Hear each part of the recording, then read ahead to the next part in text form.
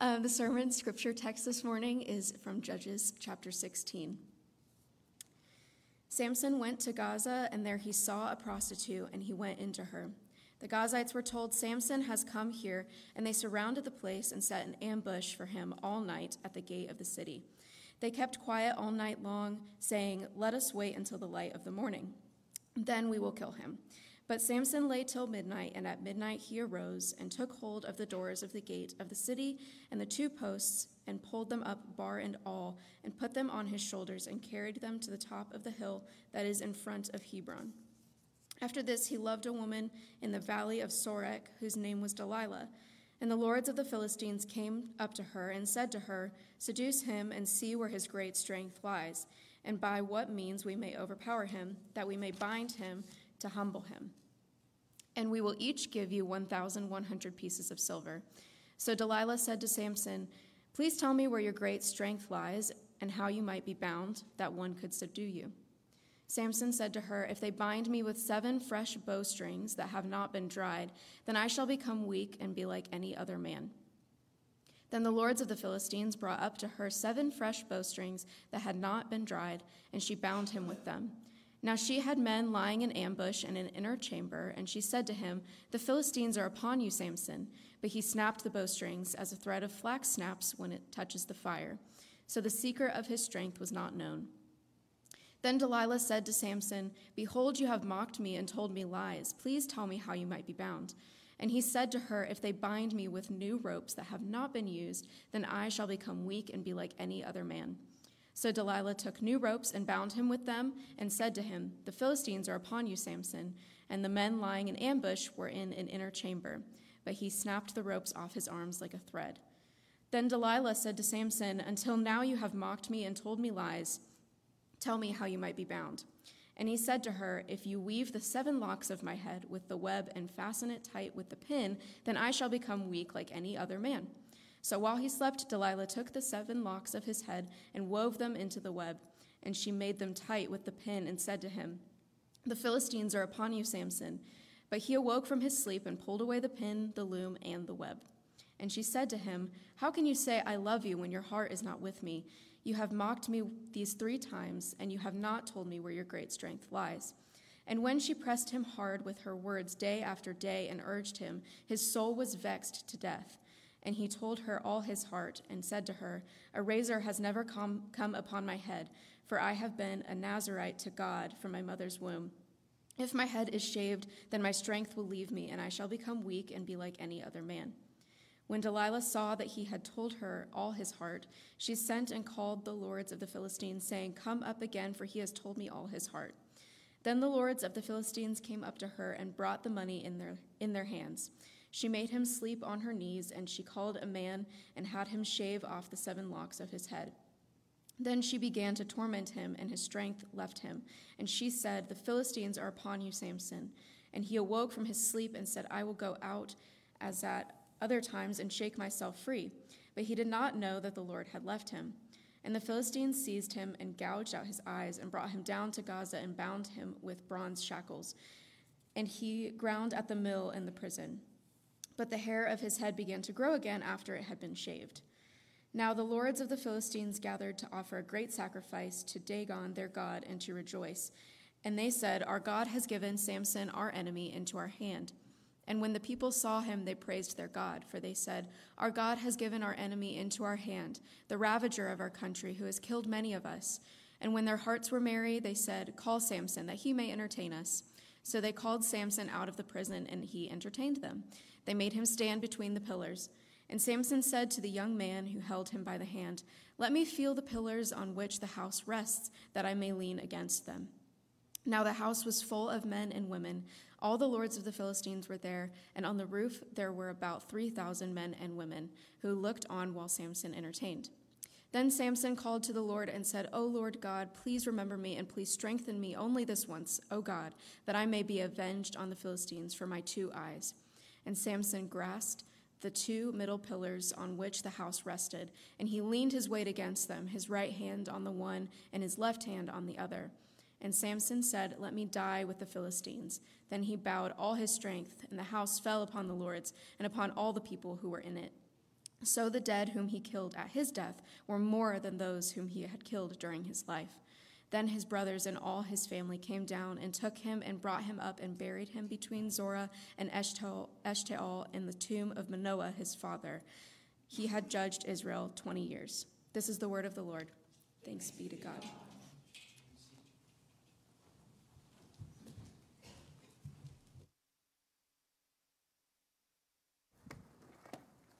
Let me pray for us.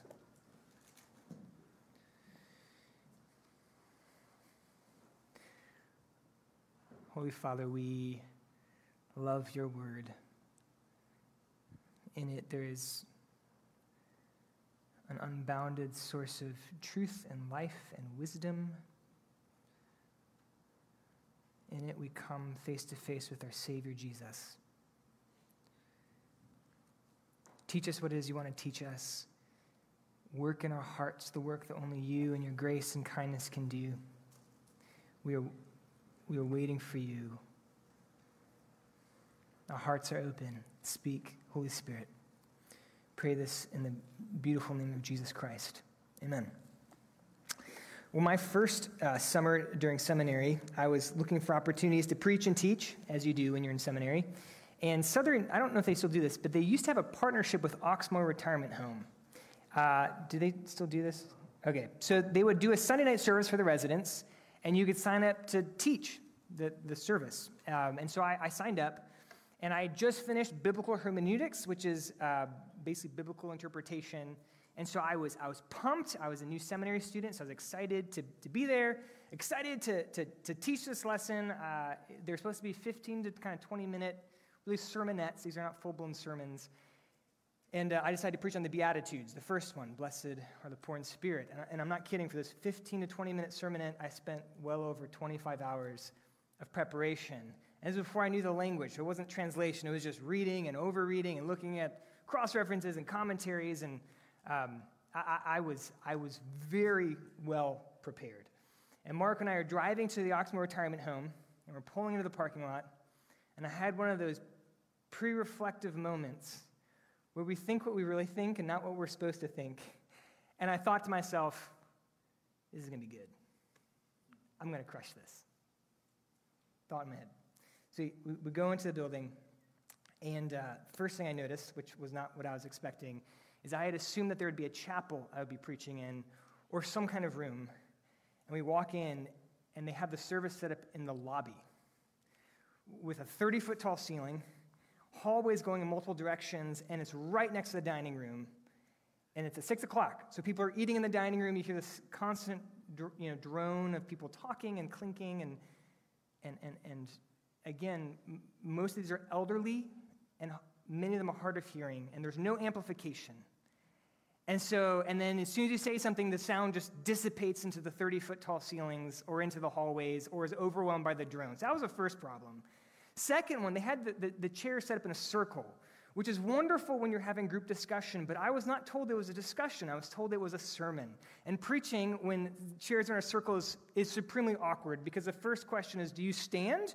Because everyone else is sitting, but it feels weird to sit when you preach, so you stand, but who do you look at? There's people literally on either side of you, so it's just awkward. But I start preaching, I get into my sermon, and I'm about halfway through it, and I'm feeling it, right? Because I've been marinating in this text for many, many hours. And I'm starting to inch forward without realizing, because where do you move when you're in a circle? So I'm just slowly moving forward, and an elderly lady, I don't know how else to say this, she yelled at me. She said, "Young man, you need to step back and speak up." And I was flustered. I lost my place. I had decided to memorize my sermon, because 15, 20 minutes is not that long to memorize, especially when you spend 25 plus hours on it. So I had it memorized. So I got flustered. I lost my place. I didn't know how to refine my place, because all I had was my Bible. By the way, this is why I always preach with notes. And I literally have recurring nightmares of not being able to find my notes minutes before I have to preach. I don't know what to do. I don't know where I am. I have 20 sets of eyes staring at me. And so I made an executive decision, and I closed in prayer at that moment. It was a very humiliating experience. And Marco, as we were driving home, she was there for the whole train wreck. She saw it all. And she's trying to encourage me, and she's like, I think when you read the passage, again, I read all the Beatitudes, even though I only preached on the first one, and when you read, like, blessed are the poor in spirit, blessed are those who mourn, like, some of the residents teared up, because, they've mourned a lot. And I was like, okay, that is encouraging, but it also means that, like, the 25 plus hours I put into it meant nothing. The only thing that was helpful was when I just read the text, and I should have just read the text and said, amen, let's go home. But it was one of the first of many times when I've had to learn and be reminded that I am not a very big deal. And God is a far bigger deal than I often realize. And the power that, especially in Christian teaching, the only power we have is the power that comes through God's word. And that, for me, it was humiliating, but it was also necessary. And here's the reason. Usually when you go to seminary, it's because, at least in part, someone at some time, in some place, in some way said, hey, I think you're pretty good at this. You should consider this. But it's so easy to take what God has given as a gift and to begin to appropriate it as something that is like ours, to forget that everything we have is by the sheer grace of God. It is a gift from God, and anything he accomplishes through us, anything, is just an example of God's immense power that he can work through such ones as us. It's easy to forget that. And I needed that, to be reminded as I drove in and I had that pre-reflective moment, I'm going to crush this, that no, Mike, you're not. You're not a big deal. Samson also had received an incredible, extraordinary gift, supernatural strength. I mean, he was a deliverer of Israel, which means his role was to deliver Israel from his physical enemies. And if you can pick one thing to have, you want to have a superpower when that's your role. Imagine what Othniel, if you remember, he was the first judge. He was the ideal judge who served the Lord, who feared God, was also a warrior. Imagine what he could have accomplished if he'd had Samson's strength. Samson had an extraordinary gift, but he forgot that his strength was not his own, but was a gift of God, was by the sheer grace of God. And he began to live as if this strength really was his, as if it was something that he had control over, that was his by right, that he could take it for granted, that he would always have this strength.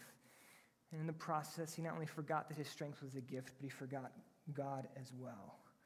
And that's what we see in our text this morning. But we also see that God is a God of tremendous grace, not just in the gifts that he gives us, but also in the fact that to pursue us and to bring us to himself, sometimes he will remove those gifts if he needs to. And that's what we see in Samson, to show us that all that we have, anything we have, is a gift of the Lord, and we're to use it to please him.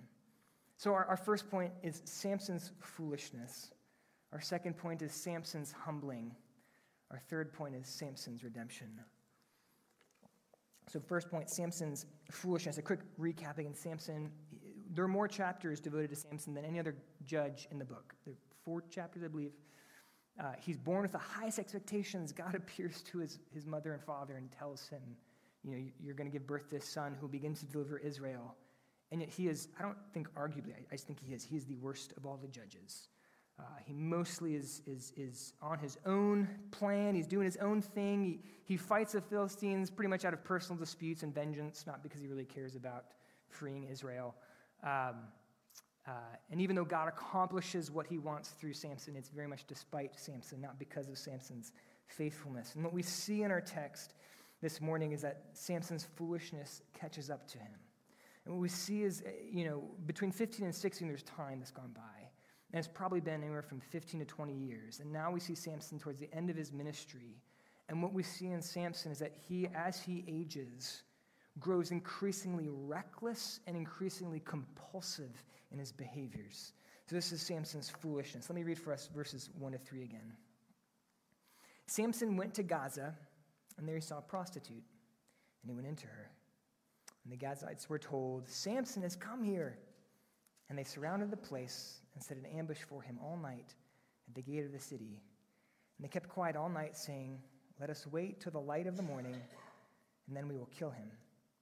But Samson lay till midnight, and at midnight he arose and took hold of the doors of the gate of the city and the 2 posts, and he pulled them up, bar and all, and he put them on his shoulders, and he carried them to the top of the hill that is in front of Hebron.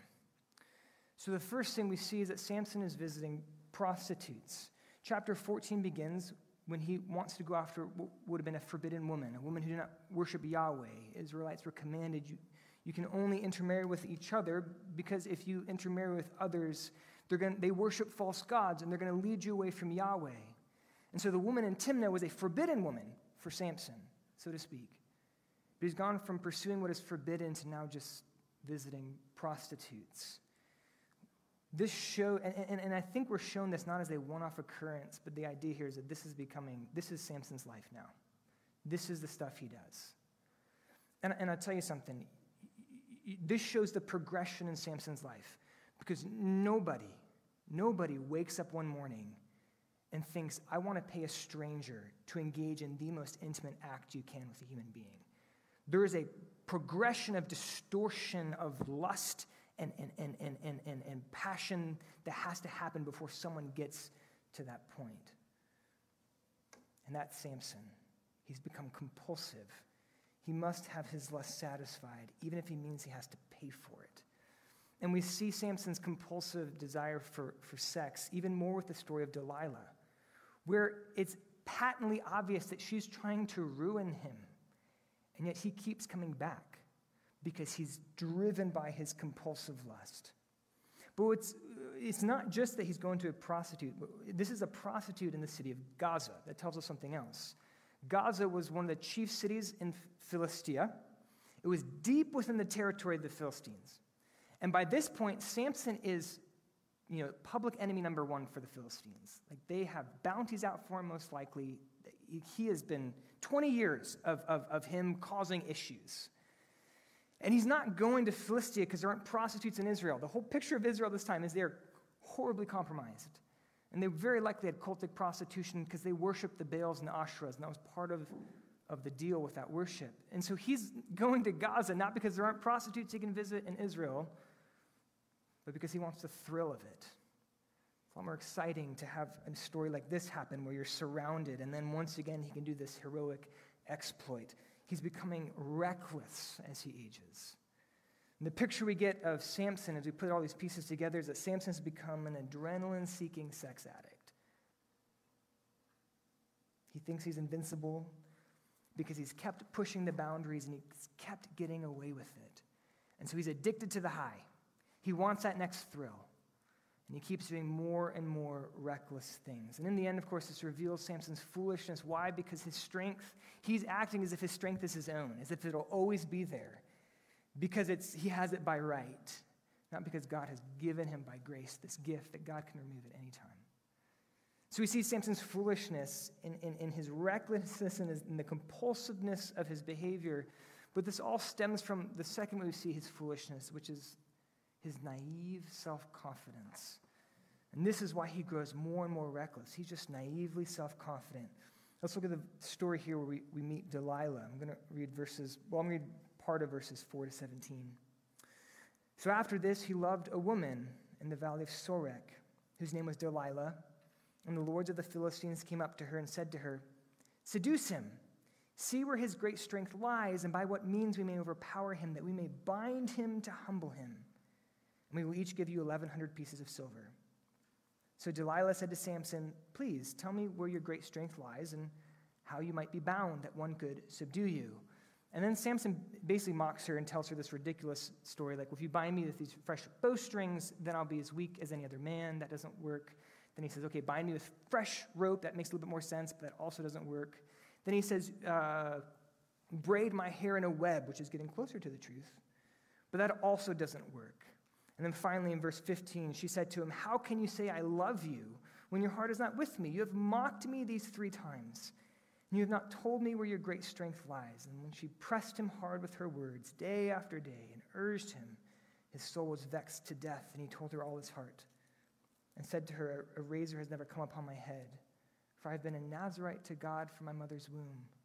If my head is shaved, then my strength will leave me, and I will become weak and be like any other man." This is such a strange story. Why? It's like the Philistines come to Delilah, okay, seduce him, see where his strength lies, and she's not subtle about it. She just goes to him and is like, "So, Samson, someone want to take you down. How How would that happen? Asking for a friend. It's just like, no one's fooled by this, right? She's a Philistine. He's public enemy number one for Philistia. Think of a modern-day analogy. Okay, so imagine Vladimir Putin, president of Russia, they've invaded Ukraine. Imagine he had a Ukrainian mistress who's just like, Vlad, quick question. If someone wanted to kill you, what would be the best way to make that happen? It's like, that's suspicious, okay? Here's my pastoral encouragement for the morning. If you're single, and you say you meet a sweetie on Christian Mingle, and you're having a couple dates, and it's going well, and then one time this person says, so if someone wanted to ruin your life, how would one do that? Take heed. Take heed. It's just weird. Why does he keep coming back? It's so obvious. And the simple answer is because Samson is confident that nothing can happen to him. He's convinced it doesn't matter what Delilah does, what she knows. He's invincible. Why? Because he's always gotten away with it in the past. He's always been able to get his way out of scrapes because he's pretty confident in the strength that he has. He's naively self-confident, and it will be, in the end, his downfall. This is Samson's foolishness. This is where he comes to by the end of his life. And there's a lesson in here for us, and it's this. Success can be incredibly dangerous for a believer, for a Christian. Success can lead us in places that are not good because of the deceitfulness of our flesh, of sin. We can begin to take God's grace towards us, his gifts to us, and begin to appropriate all of the credit in such a way that we think, it's because of my strength, or it's because of my skill, or my hard work, or what I've put into this, that this is why I've experienced what I've experienced. And the reason why that's so dangerous is because of where the Bible tells us blessedness lies. Where is blessedness? Blessed are the poor in spirit, those who are impoverished in spirit. As Frederick Buechner says, not just those who know they have little to give, but also know that they have everything to receive. And success, spiritual blessedness is when we see our spiritual poverty and we live that out, we live that reality out in our life, that everything we have, everything we've accomplished is a sheer gift by the sheer grace of God. And the thing that success can do is maybe it doesn't make us feel spiritually rich. I don't think any of us are that pompous. But it begins to make us feel spiritually middle class. To kind of stick in this metaphor here, like spiritually speaking, all of a sudden we have a house, we have a car, we have a 401k, we have 3 to 6 months of, cash reserves. We don't need him today or tomorrow. We have some recognition that there could be a tragedy that happens that we could need him, but we'll be okay for now.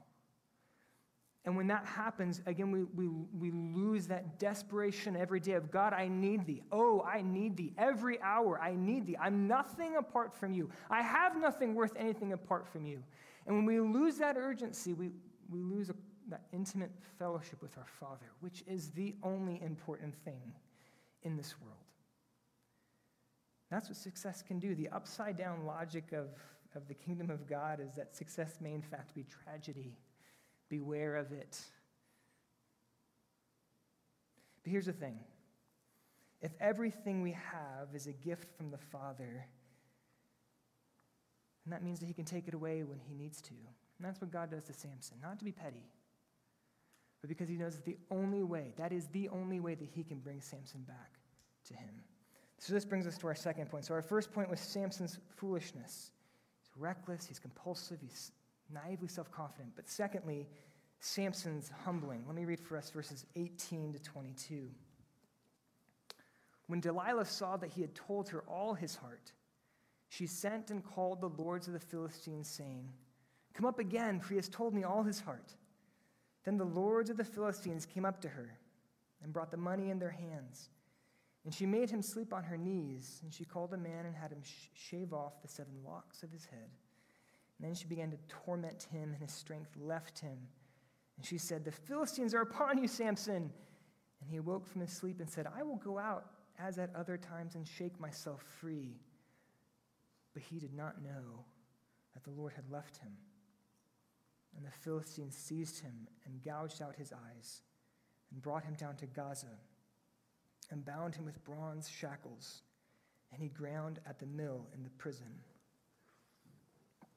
This is the humbling of Samson. There's a question that's kind of being asked throughout this story, and it's this: what can humble such a man? We see this in the repetition of the word humble. In verse 5, when the Philistines go to Delilah, they outright say it, like, seduce this man and tell us by what means we may overpower him, bind him, and humble him. They want to bring Samson down. They want to humble Samson so they can destroy him. That's the Philistines' goal. But through this all, we also see, again, God who is sovereign, even in the work of his enemies. God also wants to humble Samson, but it's not so that he might destroy Samson. It's so that he might call Samson back to himself. What will humble such a man? And Delilah, this is what Delilah says to Samson when she then again turns and not even trying to hide it. Tell me where your great strength lies, he may be bound, how one could subdue you. Now there, it's the same word. It's a word that has a couple different meanings, and subdue is a good meaning, but it's the same word for humble. And for my Bible nerds out there, the Septuagint, which is the Greek translation of the Old Testament, it translates this as humble. It doesn't translate as subdue. What will humble such a man? And then in verse 19, finally when Delilah's cut off his hair, it says that she began to torment him. Again, same word. It actually means humble. And again, Septuagint translate as humble. What can humble such a man? And the answer is in verse 20. It's nothing the Philistines can do. The Philistines have no power that God does not give to them. It's nothing in Samson. We'll see. What can humble Samson? Well, verse 20. He's, Samson, the Philistines are upon you, and he woke from sleep, and he thinks, it's going to be the same as every other time. I'm going to go out, shake myself free. But he did not know that the Lord had left him. God gives and God takes away. Blessed be the name of the Lord. Now here's one interesting thing here is we get a real glimpse into Samson's heart. We got to picture this. Samson is in his 30s or 40s. He's never cut his hair. I've never had very long hair, but I can imagine 30, 40 years of hair, that's some heavy hair. And so the moment he woke up, he would have known, my hair's gone. And yet what does he say to himself? I will go out, as at other times, and shake myself free. See, he had told Delilah, look, if you cut my hair, I'll lose my strength, and I'll be like any other man. But really, in Samson's heart of hearts, he thought, no, even you cut my hair, because I've broken all my other vows. This is mine. I will still be able to shake myself free because the power is in me. But he did not know that the Lord had left him. His strength was not his own. His talent was not his own. He had done nothing to earn them or deserve them. God had given them to him. And what God gives, God can take away. So here's the thing. Samson thought he was something special. And he keeps telling Delilah, if you do this, I'll be like any other man. The assumption there is he's not like any other man. He's special. The truth is that Samson was like any other man. He just served an extraordinary God. And Samson had to be shown something incredibly important, which is that he was not a big deal. He thought, he's like, I'm Samson. I'm the Israelite Hercules. I'm a big deal. And God had to bring him to a place to show him, no, Samson, without me, this is what you are. And we get verse 21. This is Samson without God and his grace. The Philistines seized him, and they gouged out his eyes, and they brought him down to Gaza, and they bound him with bronze shackles, and he ground at the mill in the prison. Who is Samson apart from the grace of God? He is a disgraced, blinded prisoner at the mercy of his enemies, spending his life doing the drudgery that an animal would do, grinding grain. Profound spiritual picture of where all of us are without the grace of God. What are we without the work of Jesus? We're blind. We're captive to our sin. We're wandering about, have no idea where we're going. We spend our lives on things that don't matter. This is why Paul, when he's writing to the church of Corinth, in a city that's drunk on their obsession with status and honor and power, he says, look, the apostles, in the church hierarchy, if anyone has honor and power and prestige, it is the apostles. And yet, what are the apostles according to Paul? They're just jars of clay that have treasure in them, but they, the apostles, are jars of clay. Why? So that it will show to anyone looking that the surpassing power belongs to God and not to the apostles. What were jars of clay? They were the ancient Near East paper cups. Ubiquitous, disposable. I mean, when they do archaeological digs, they find pottery fragments everywhere. Why? Because pottery was cheap, and even the poorest of poor would have pottery vessels to store their flour and their oil in. Nothing special, easily broken. Even the apostles are like that. Samson thought he was a big deal because God had accomplished much through him and given him great, extraordinary gifts. So Samson thought he was this big deal. But he wasn't. And he had 20 years to figure that out, and he never learned it. And so God had to humble him. He had to bring him to the place of verse 21 to show Samson, to bring Samson back to him. Here's the application, I think, for the second point. There's a tension we live in as Christians. The tendency is we either take everything seriously and then we end up taking ourselves seriously, or we take nothing seriously, including God. And the tension we have to live within is we take God with utmost seriousness. His gospel is not good advice. It is life and death. Die on the hill of scriptures, on the truth we find there. Hell is real. And God has come, and Christ has risen from the grave. And these are truths that we never take for granted, ever. At the same time, we don't take ourselves seriously. And that's what's hard to do, right? What could break me? Honestly, probably pretty easy. A death in my family, health problems, chronic health problems, I don't know. Probably much less than it took to break Job. Why? Because I'm a clay jar. And so we want to be a people, we take, God is worthy of eternal contemplation, and we will spend all eternity just marveling at the wonder and the magnificence of who God is. That he would save ones like us, and we'll never go tired of it. Because that's who God is. But we're not a big deal. Never take ourselves seriously. And God will humble us when he needs to. When we're tempted to take ourselves a little too seriously, when we're in danger of becoming spiritually middle class, God loves us enough that he won't let us wander too far into our naive self-confidence. And we have to finish the second point with looking at verse 22 because it's so important. Verse 22, but the hair of his head began to grow again after it had been shaved. Again, the Philistines wanted to humble Samson to kill him. God wanted to humble Samson to bring him back and ultimately to raise him back up. There may be people in your life who don't like you. Maybe one day there will be people in your life who want to humble you to destroy you. God is never like that. When he humbles us, it's because he loves us and he wants to raise us back up. And this is our third point. So first, Samson's foolishness. Second point, Samson's humbling. But third point, Samson's redemption. And I put that a question mark because if you read 5 commentaries, you will get 15 opinions on what happens to Samson at the end here. And the reason is because the text is ambiguous. I think there's clearly redemption, but it is not a finished work. Samson changes, but he is not a sanctified saint yet. And that's the tension that we see here. But let me read for us verses 23 to 31 again. Now the lords of the Philistines gathered to offer a great sacrifice to Dagon their god and to rejoice. And they said, our God has given Samson, our enemy, into our hand. And when the people saw him, they praised their God. For they said, our God has given our enemy into our hand, the ravager of our country who has killed many of us. And when their hearts were merry, they said, call Samson that he may entertain us. And so they called Samson out of the prison, and he entertained them, and they made him stand between the pillars. And Samson said to the young man who held him by the hand, let me feel the pillars in which the house rests, that I may lean against them.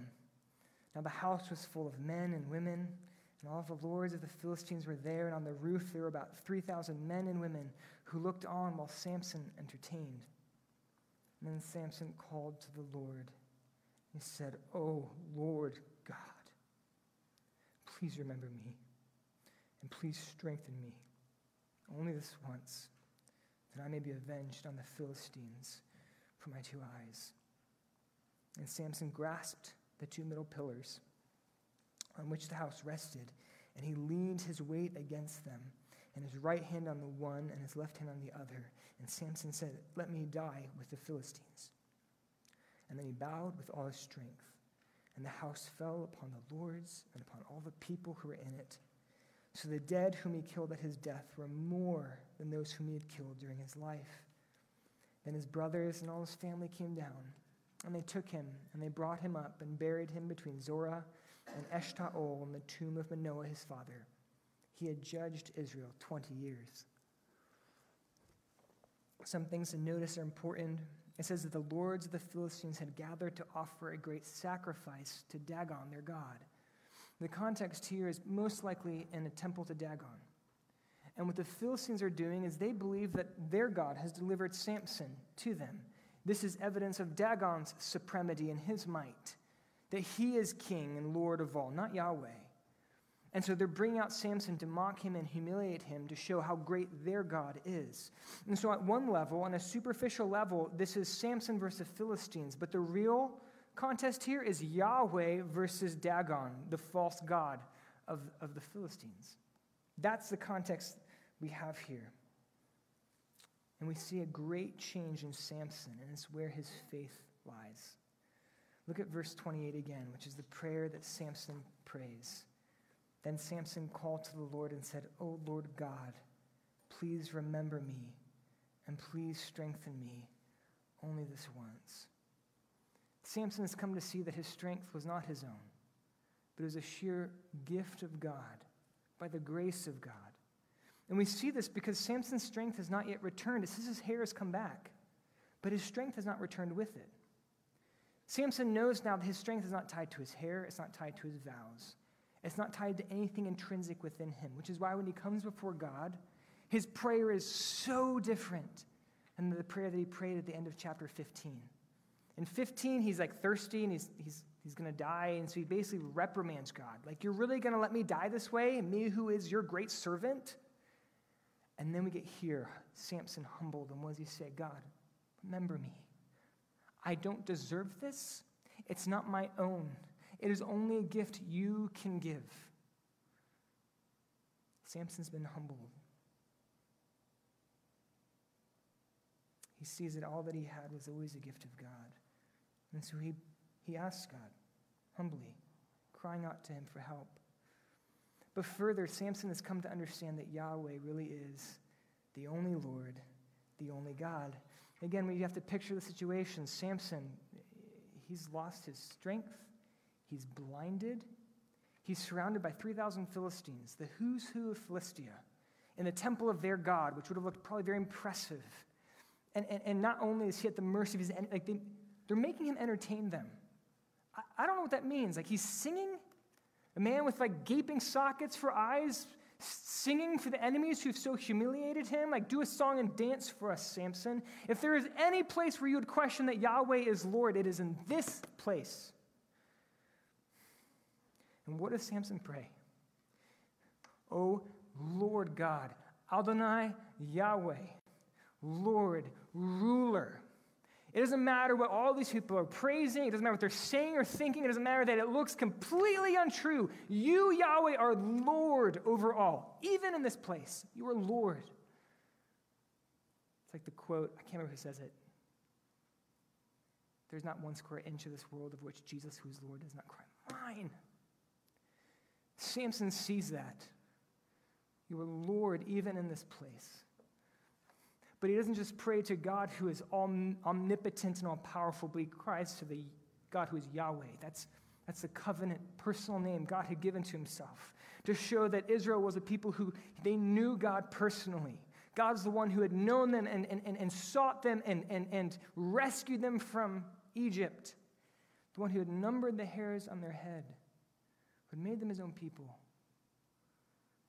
who had promised to love them and never forsake them and be faithful to the bitter end. That's who Samson has come to know God as. And this, I believe, is why Samson is in the Hall of Faith. Because at the end of his life, don't miss the irony here, he's blind, but he finally sees Lord God, Lord of all, Yahweh, covenant Lord. How do you sum up Samson? There's so much to his life. There's so much potential, so much wasted, so much to lament. And yet at the end he sees. He's still worried about vengeance, right? That's why it's just confusing. I mean, he's not a saint sanctified. But he sees something true about God. But at the end of the day, Samson's life is not about Samson, and your life is not about you, and my life is not about me, but it's about what God is doing. And the story of Samson is not primarily about Samson, although there's much we can learn from Samson, but it's about the God who could do so much through such a vehicle as Samson. It's about the God who gives graciously over and over and far abounding. I mean, Samson spent 20 years taking his gift for granted, and God did not withdraw it. Think about that. My kids aren't sufficiently thankful for the gifts I give them. I'm like, okay, take it away now. 20 years. God is so gracious. He's the God who pursues Israel over and over again. The Judges cycle so repetitive, but it's just a sign of the God who will not stop coming after us, no matter our folly and our foolishness. He's the God who pursued even Samson. Think about that. If Samson were alive today, there'd be a podcast about him, about how terrible and abusive and narcissistic of a leader he is. And yet God goes after Samson. Jesus Christ came to save sinners. It's the character of God. It's who he was, it's who he is, it's who he always will be. He has not changed. And 2,000 years ago, Jesus, the Son of God, left his throne to come after us, to dwell physically among us. And unlike Samson, he never disobeyed. He never broke a vow. It says that he lived in perfect submission to his Father. Everything his Father said, Jesus did. Jesus only did what his Father wanted. He was not a man of war like Samson, given to vengeance, but he was a prince of peace. One who was gentle and lowly, such that he wouldn't break a bruised reed. But like Samson, Jesus' greatest work would be accomplished at his death. Not to bring death to the living, like Samson did, but to bring life to those who are dead. When he came into our world, and he took the guilt and the shame and the punishment that we deserve for all of our foolishness, for all of our sin, he took all of the wrath of God that is deserved on sin, and he took it on himself, so that when he died, it was atoned for, it was covered, it was paid for. And here's the beautiful thing, it's without remainder. It was not starting the process, and now you got to finish it yourself. It was once and forever. Nothing is left. There's no condemnation. Now here's the thing, it's not applied automatically. We don't receive that because we were born in a church. We don't receive that because our spouse is a Christian or our parents were Christians.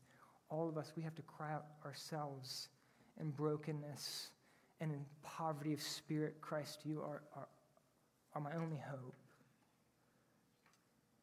But Jesus' blood covers everything. Brothers and sisters, whatever this week may bring, whatever may come down the quarter of your life, this is the God we serve.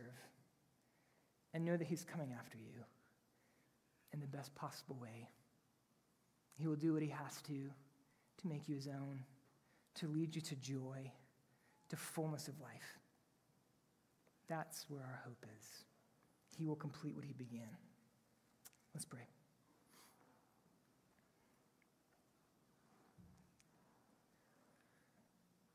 Jesus, we thank you that you came into our lives,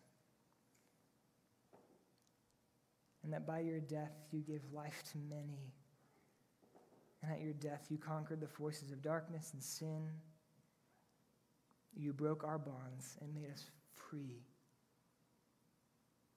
Help us to walk in that freedom, to live in that freedom. May our confidence be only in what Christ has done for us, to know that we have nothing left to prove.